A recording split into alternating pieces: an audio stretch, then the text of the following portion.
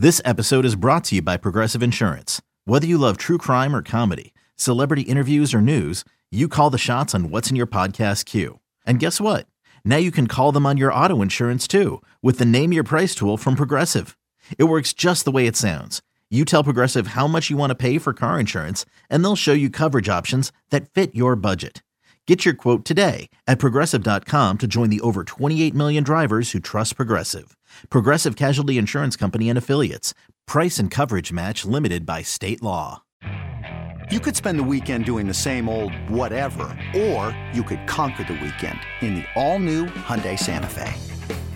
Visit HyundaiUSA.com for more details. Hyundai, there's joy in every journey. You're listening to the Fly the W670 podcast. This is season 1, episode number 37. We're calling this one The Spoilers. I'm Dustin Rhodes, executive producer of the Mully and Haw Show on 670 The Score. Of course, your radio home for every Cubs game on the radio. And as always, I'm joined by my buddy Crowley. Crowley, how the heck are you on this fine Thursday late afternoon? I say I'm doing better than the Phillies' playoff chances. You can find me at Crawley's Cubs. You can follow us on Fly the W670 on Instagram and Twitter, on Fly the W on Facebook, and you can email us at flythew@gmail.com. Now, when we were with you guys last, I think I was the one who said the Cubs would only win one game, and I thought that would be the Wednesday evening game because I am all on West Nasty. And not only did they win that game, they won a couple other games, and we are going to walk you through those right now, starting with game number 1, which was started by Marcus Stroman for the Cubs, Zach Wheeler for the Phillies. Great pitching matchup like we anticipated, and Stroh show was in full effect. But first off, in the bottom of the third, Christopher Morel with an oppo taco to right center. Cubs are up 1-0. The guy hit a home run the day after hanging out with us at Club 400. Top of the 6th, Bryson Stott walks. Schwarber strikes out swinging. Rhys Hopkins strikes out swinging. Bryce Harper doubles. Stott scores, and the game's tied at 1. Bottom of the 7th, Ian Happ with the leadoff single. Horner lines out. Wisdom grounds out, but Happ goes to second. And then Yan Gomes with a clutch 2-out double to right. Happ scores, and the Cubs take a 2-1 lead, and that'll be your final. Stroman, 7 innings pitched, 4 hits, 1 run, 1 walk, 6 Ks. Hughes with the hold and Manny Rodriguez with the save. The offense only had 2 runs on 7 hits, 3 left on base, 1 for 3 with runners in scoring position. Happ and Gomes were both 2 for 3, and Morel was 1 for 3 with the home run. On the flip side, Wheeler went 6 innings pitched, 5 hits, 1 run, 1 walk, 5 Ks. The offense only had 1 run on 5 hits, 4 left on base, 0 for 1 with runners in scoring position. But take a look at Marcus Stroman's last 2 home starts. Remember, he was struggling to get that first home victory. 14 innings pitched, 11 Ks, 2 earned runs, 1.29 ERA. Awfully impressive. And I was there. I was in line. I wasn't at the game. I was there in line as one of the people trying to figure out exactly what Marcus Stroman is. I'm still not sure that he's a number 2, but I think he's a number 3 in a possibly really good rotation, Crowley. Also, I got to hand it, like, Yan Gomes has had an unbelievable second half. I mean, I don't know what all the stats are exactly. I'm just talking about, like, when I feel like when I'm watching the games on the Marquee Sports Network and I'm listening to the games on 670 The Score, it always seems like Yan Gomes is doing something in big situations. Seems to get a lot of clutch, big hits, and he does a great job with the pitching staff, which has just an amazing ERA since the All-Star break. And, an absolutely great pickup. Absolutely a great pickup. All right, so the Cubs have won game 1. They jump out on top of the Phillies 1-0. That takes us into Wednesday when Hayden Wesneski was facing off against Aaron Nola. And there was a rumor, Crowley, that you were in the bleachers for this one. I was in the bleachers. I got to watch Hayden, and it's just so funny. He's just, like I said, he's just a very upbeat, high-energy kid. And Aaron Nola, the Cubs struggle against him a lot. Top of the third, 1 out. Kyle Schwarber hit by a pitch. Rhys Hoskins singles. So Schwarber gets to second. Then Kyle Schwarber steals third. People forget he has wheels. Bryce Harper hits a sac fly, and the Phillies are up 1-0. Bottom of the 5th, at this point, Nola had only given up a first-inning single to Kairos, but Nico singles. He steals second. Patrick Wisdom singles. You got Cubs at the corner. Gomes unfortunately grounds into a force out. Wisdom's out at second. Nico scores. So the game is tied at 1. Alfonso Rivas hit by a pitch. And then Christopher Morel does it again. A 3-run homer this time. 2 homers in a row for Christopher Morel. And the Cubs take a 4-1 lead. Absolutely Boom goes amazing. The dynamite, Crowley. Boom goes the dynamite. How was the atmosphere when that happened? The place erupted. It actually, I was in left center-ish, and all of a sudden I was just kind of like, it wasn't as crowded as you would expect, and it's a little cooler night, last night game, all that stuff. But I'm like running down to try to see like if it's going to make it. It was close, but it hit like the board and then went into the basket. So it wasn't a basket homer, but it was awesome, and the place was going nuts. Phillies had a run on my couch by myself. Yeah, I loved it. It was great. He's just when he's doing well, even when he's not doing well, Christopher Morel's a fun kid to watch. But when he's doing well, it just makes it all the more fun. The Phillies had a run in the 7th, but that's it. The Cubs win 4-2. Wisniewski did okay. 5 innings pitched, 6 hits. He was kind of in and out of trouble a little bit here, but he never really gave up the big hit. 1 run, 2 walks, 3 Ks. Hughes with the hold and Manny Rodriguez with the save again. So you're starting to see maybe some guys develop into roles here. Offense had 4 runs on 6 hits, 4 left on base, 2 for 4 with runners in scoring position. Kairos was 2 for 4. Morel 1 for 3 with 3 RBIs on that homer. For the Phillies, Nola had 6 innings pitched. Again, only 1 until he got it. Only 1 hit until he got into that 5th inning. He ended up with 5 hits total, 4 runs, 8 Ks. The offense had 2 runs on 11 hits, 12 men left on base, 2 for 16 with runners in scoring position. Hoskins 3 for 4, Castellanos 3 for 4. And you're just looking at this, Dustin, and you see the pressure. Same thing we talked about with the Mets. The Phillies are – I didn't even check up the most recent up-to-date. They may be behind Milwaukee at this point. So, it is – when I remember, God, it was 2018 when the Cubs were leading the division with a couple weeks left, and all of a sudden Milwaukee went on a tear, and the Cubs were just kind of sliding, and they couldn't score any runs. Same thing. And you just, with every pitch, it's magnified. And every time you don't get a runner in scoring position, it builds and builds and builds. And you just saw it with the Phillies this series. Yeah, they are playing awfully, awfully tight. They're getting hits, but no timely hitting. Pitching's been pretty decent overall for them, but absolutely not one clutch hit. Not one. Nope. And so that takes us to game 3, Javier Assad versus Ranger Suarez. Bottom of the 1st, Contreras doubles. Suzuki is back. He singles. Contreras to 3rd. Happ reaches on a fielder's choice out. Wilson thrown out at home, one of those contact plays. But Wisdom doubles. Suzuki scores. Happ to 3rd. Cubs are up 1-0. It's just one of those things that was frustrating because Horner reached on a fielder's choice next, but Suarez gets Happ out at home. And then Franmil Reyes was robbed of what looked like extra bases with a shot in right field, but they made. It felt like it should have been a 3-0 after 1, Crawley. That's what had me scared. That's what had me scared as we went through this game. You had 2 guys thrown out at the plate in the inning, and you had 1 guy who got robbed of extra base hits. Like you said, that should have been a crooked number. Ranger Suarez, though, he induces a lot of ground balls, and similar to Marcus Stroman, induces a lot of ground balls and is a very good – he fields his position very well, and you saw that, and unfortunately no good. Bottom of the 5th, 2 outs. Seiya Suzuki hits one, and the center fielder loses it in the sun, and Seiya is hustling right out of the box. He ends up on 3rd. That's how you do it. To all you youngsters out there, if you're paying attention, when you're at Wrigley Field, you never know what's going to happen. You should just in general run out every ball hard, but especially at Wrigley Field where the conditions – you never know what you're going to get. And it didn't matter because Ian Happ had a clutch single after that, and Seiya scores. Cubs lead 2-0. So, I mean, he would have scored probably on that single anyway. But just saying that getting those extra 90 feet make a difference. Oh, huge difference. Listen, go talk to a White Sox fan or a White Sox broadcaster. I mean, the absolute one of the arm-length list of problems that the 2022 White Sox had is the fact that they don't hustle.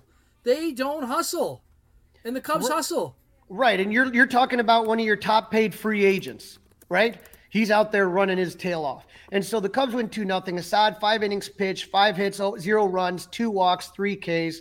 Thompson, 3 innings pitched, 1 hit, 2 walks, 3 Ks. So you saw Michael Rucker had a really nice inning too in between those two guys. But we're talking about this bridge, this piggyback type situation.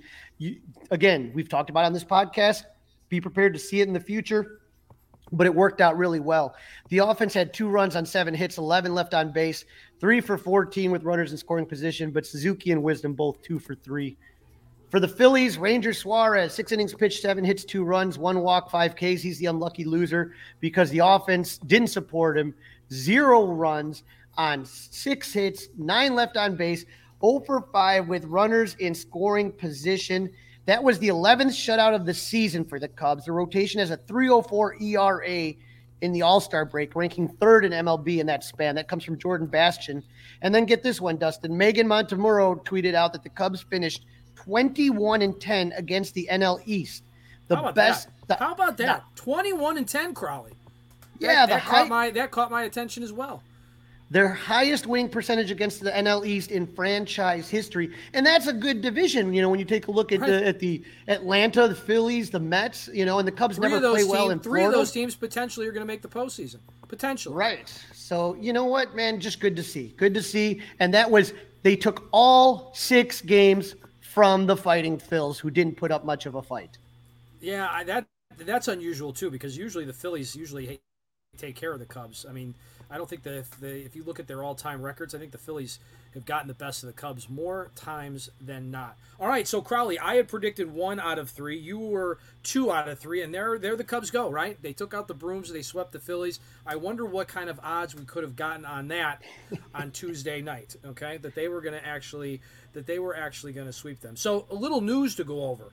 A little early in the week, Wilson Contreras spoke to the beat writers ahead of him coming off the IL. And then today, there was a 30-minute pregame interview with Jason Hayward. You saw a lot of both of these interviews, Crowley. Yeah, well, Wilson Contreras was more just talking to the beat writers. It wasn't as long as Jay Hayes, but, he was asked, what matters most? No, it wasn't 30 minutes, no. Right. Yeah. What matters most, security or winning, right? So when we talked about Chris Bryant, one of his big deals, especially with Colorado, was he wanted to be somewhere where he wasn't going anywhere. 7 years, no trade. That's the security that some players want. Or winning. What matters most? And Wilson said, and I thought this was kind of a pointed comment here, he wants to go where he feels wanted for what he brings on and off the field. He said he'd consider a qualifying offer, which he may have to, but in this situation, he is not feeling the love. He's not feeling wanted, and obviously he has good reason to feel that way.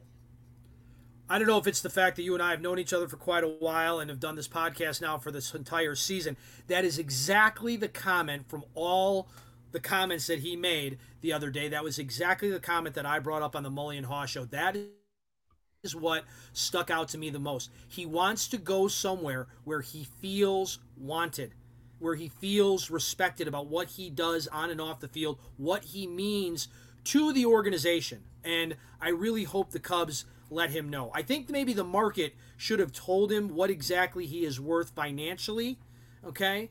And then the Cubs should take that number and then add maybe $1 million to it because of what he has meant to the organization over the course of time. Yeah, it's going to be interesting to see. We'll see what happens. As far as catching is concerned, the Cubs kind of took a lump with Miguel Amaya hurting his ankle. He seems to have a lot of bad luck with injuries. But you also saw, some production out of, we talked about Yan Gomes, and PJ Higgins looked like a suitable backup. So there's a lot of questions about what's going to happen in the offseason. And, you never know how it plays out, but the Cubs are obviously going to give the qualifying offer because if he turns it down, they get a draft pick. So they're not going to not offer him anything. They're going to make the qualifying offer. It's just a question of will he take it or not. And then at that point, are we doing Trade Watch 2022 all over again next season? Any guess, Crowley, what kind of an offer do you think that would be?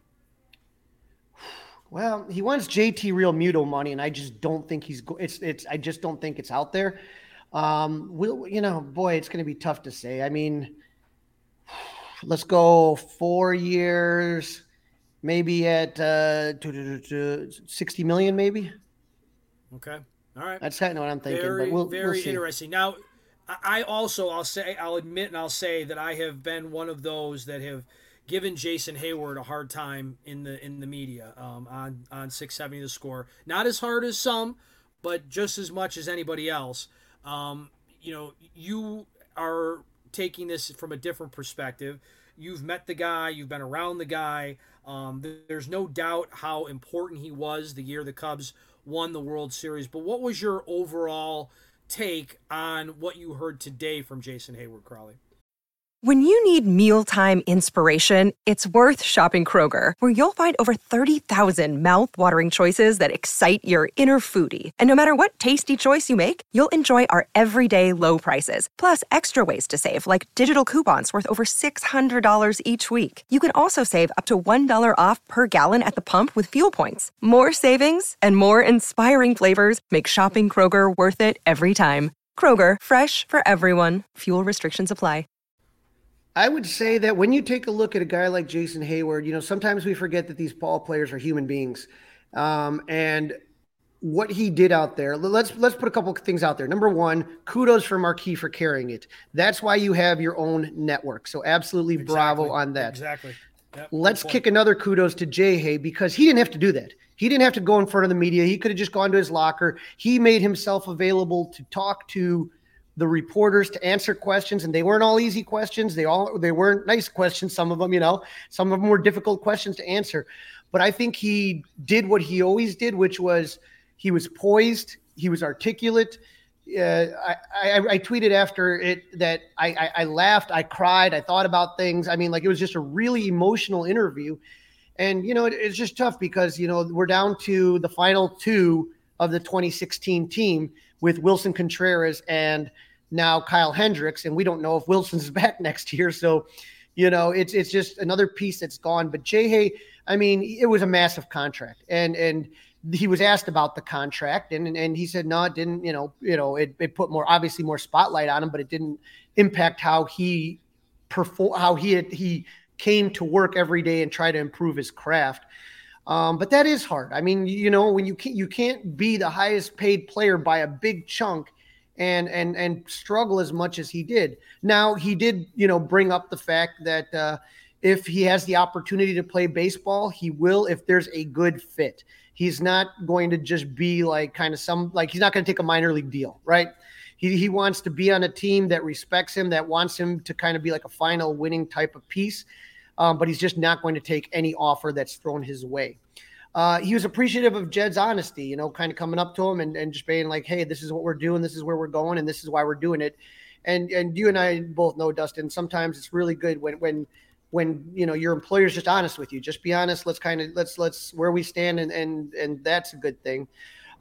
He talked about the speech, and I thought that was really interesting, the way that he kind of talked about it. And he brought it up a couple times about the way that he led the team as far as talking about, be yourself as a player, always fight, your gladiators is the context he went there. And he was asked, why did he do it at that moment with that speech? And he said the whole year the team was just always confident. He said, you got a bunch of talkers, Dexter Fowler, you got Anthony Rizzo, you just got this great team. And he said after that, obviously, Aroldis Chapman, you remember, was crying, and he said the team was stunned, and rightfully so. And I wanted to remind them who they were and what they do and how we do it and keep doing it for the rest of the year. And he believes it did have an effect on the team, and I don't doubt that any way, shape, or form. He was thinking about getting into – he was asked if he would what he wants to look at for the next part of his career, whether that's going to be as a manager or a GM or something along that line. And I thought his answer was interesting. He was thinking about getting into some sort of minority ownership situation where he has obviously the Ricketts are the majority owners, but there's also other minority owners that have a small stake in it. And he says he wants to bridge he wants to build a bridge between the office and the clubhouse. And I couldn't think of a better role for anyone for Jay like that. He also talked about Ross's leadership, though. And, it's just really funny just telling stories about when he was a rookie and David Ross, sometimes putting the arm around him, sometimes giving him a scolding, but teaching him how to be a major leaguer. And he talked about how David Ross respects the game and how he expects other people to respect the game. And so it was just funny, where Jason, David Ross is talking about, he's sitting next to Jason Hayward. He says, Rook, those flip-flops don't go near my locker, just kind of, just all the stuff you kind of see in the movies and you hear about it. But, it was just a wonderful speech. He talked about how much he loves Chicago. His wife is from Chicago. His son was born in Chicago. And so he plans on keeping a house in Chicago. They're building a sports complex. I want to say it's in the Southwest side. And so he's had a huge role in that. And think about that. He doesn't have to do that. He didn't have to do that. And he didn't have to do it in Chicago. He could have gone back home to Georgia, but where he's from. But he did it here. And so that just says a lot about the man and the human being. And, there are, I think about him and I think about Ben Zobrist as two guys, how much I would love for I guess I could probably say that about most of the 2016 John Lester, how I'd just love these guys to kind of have some of these roles. Some of these guys just have gotten out of baseball, but how is Ben Zobrist not, how could you incorporate him into the organization? Jason Hayward, John Lester, these are all great guys that you want to keep in the organization. And I think the main thing that Jason Hayward talked about is, he was asked, what was the question? I think it was Gordon's question, right? And he talked, what was the question? How was it worded? I'm trying to remember. But mainly talking about the fact that he, maybe he had some tough times here in Chicago, but he never stopped running the bases hard, playing good defense. Obviously, the bat wasn't there, but he said he had his hand in a lot of winning and on a lot of winning teams, and he did. He was with St. Louis, he was with Atlanta, he was with the Cubs when they were their most successful. And so, what does that say about Jason Hayward? Yeah, overall, I think he's a really good guy. The hardest part is it's hard for people, it's hard for the media, it's hard for the fans, Crowley, to get over the huge contract. It just is. It's very hard. It's just very hard to get that out of your mind. And it's and there's a frustration sometimes that boils over because I can't tell you how many times I thought about if Jason Hayward just hit 265 with 20 home runs and maybe 60 RBIs, would we have another World Series title right now? Right. Very possible. Very possible. I wasn't asking for the guy to be a Triple Crown winner. I'm not asking him to, do this or that. Just, hey man, how about you do a little something and, just, I don't know. It is frustrating, but again, at the same time, he was a leader in that clubhouse. He was a leader in the organization and a leader in the community. And those characteristics don't come around that often. Nope.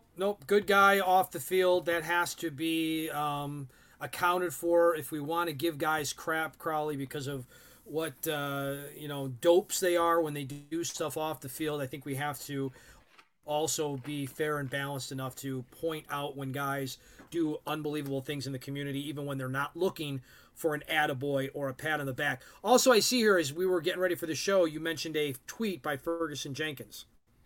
Yeah, so Fergie, Fergie's kind of old school, but, we talked about this with our friends from Garlic Fries and Baseball Guys about the Aaron Judge. Everybody was paying attention to it. And my buddy next to me in the bleachers had an alert every time he came up. So we watched the at-bats that he was having, and nice. He got to 61 last night, obviously. But Fergie the Jenkins made some interesting comments, I would say, about he said, congratulations, and he tweeted the Judge 44. Many, including myself, consider your next home run to be the all-time single-season record. Go get him, implying that Fergie doesn't recognize the records of Sammy Sosa, Barry Bonds, and Mark McGwire. I thought that was interesting. Yeah, I see both sides of it. I thought it was great. I just, can you imagine being an adult? You took your mitt to a game, and that ball bounced off your glove and went into the bullpen of the Blue Jays. And did you see the tweet? Did you see the tweet from the Blue Jays? So the Blue Jays bullpen coach is a former big leaguer. I forget what his name is off the top of my head, but he's married to a woman that is a sideline reporter for the NFL. I believe the NFL Network, and they have a home in Tampa. So Tampa's getting pounded, right? Tampa's getting pounded by the hurricane yesterday, and she sees that the husband is giving away a ball that could be worth a couple $100,000 potentially, and she's like, I'm down here making sure we still have a house, and you're handing a $300,000 ball back to the Yankees. I'm officially divorcing you. She was kidding, of course, but it was very funny how it all played out on social media. Here's what I'm going to tell you, Dustin. I would say that ball is worth probably a couple million. Couple million, really? The 61st? I would think the 62nd. Probably the 62nd, but even this. I think here's what I'm going to tell you. More.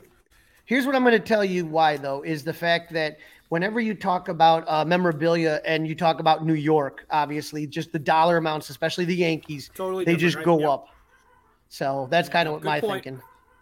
Very, very good point. All right, obviously there were some roster moves. We talked about some of the guys who had big impacts on the series against the Phillies. So Seiya and Wilson Contreras are both back. Jared Young back to Iowa. They DFA'd one of the guys that I love how you say his name. So I'm going to let you go ahead and say his name. Who did they DFA, Crowley? Michael Hermosillo. Very good. Almost as good as Pat Hughes rolling that H. And then everybody's favorite ex-White Sox, now Cub, Nick Madrigal, shut down for the year. Yeah, he's had those groin issues and this and that. I have a funny story, a Michael Hermosillo story, right? It's spring training, right? And Hermosillo just looks cool. He's got the glasses, he's got the dreadlocks. I mean, just looks cool, And so if you go to Arizona, you go to spring training, the Cubs complex is to the left and the stadium's to the right, and there's this pathway. And usually the big players, some of them do, like back in the day when like Chris Bryant and Rizzo were big, they would take like a golf cart and kind of make a roundabout way. But like for kind of like, especially the minor league players or maybe like the role player type of guys, they come down and they sign autographs and they take pictures. Well, it was spring training and the Club 400, we have a tent there and we have plenty of ice cold Club 400 beers. And I had a few.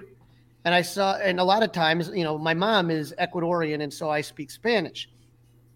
And I see Michael Hermosillo, right? And I see whenever I would see the Latino players, I would, start talking to them in Spanish, and they get all excited, to be able to kind of communicate.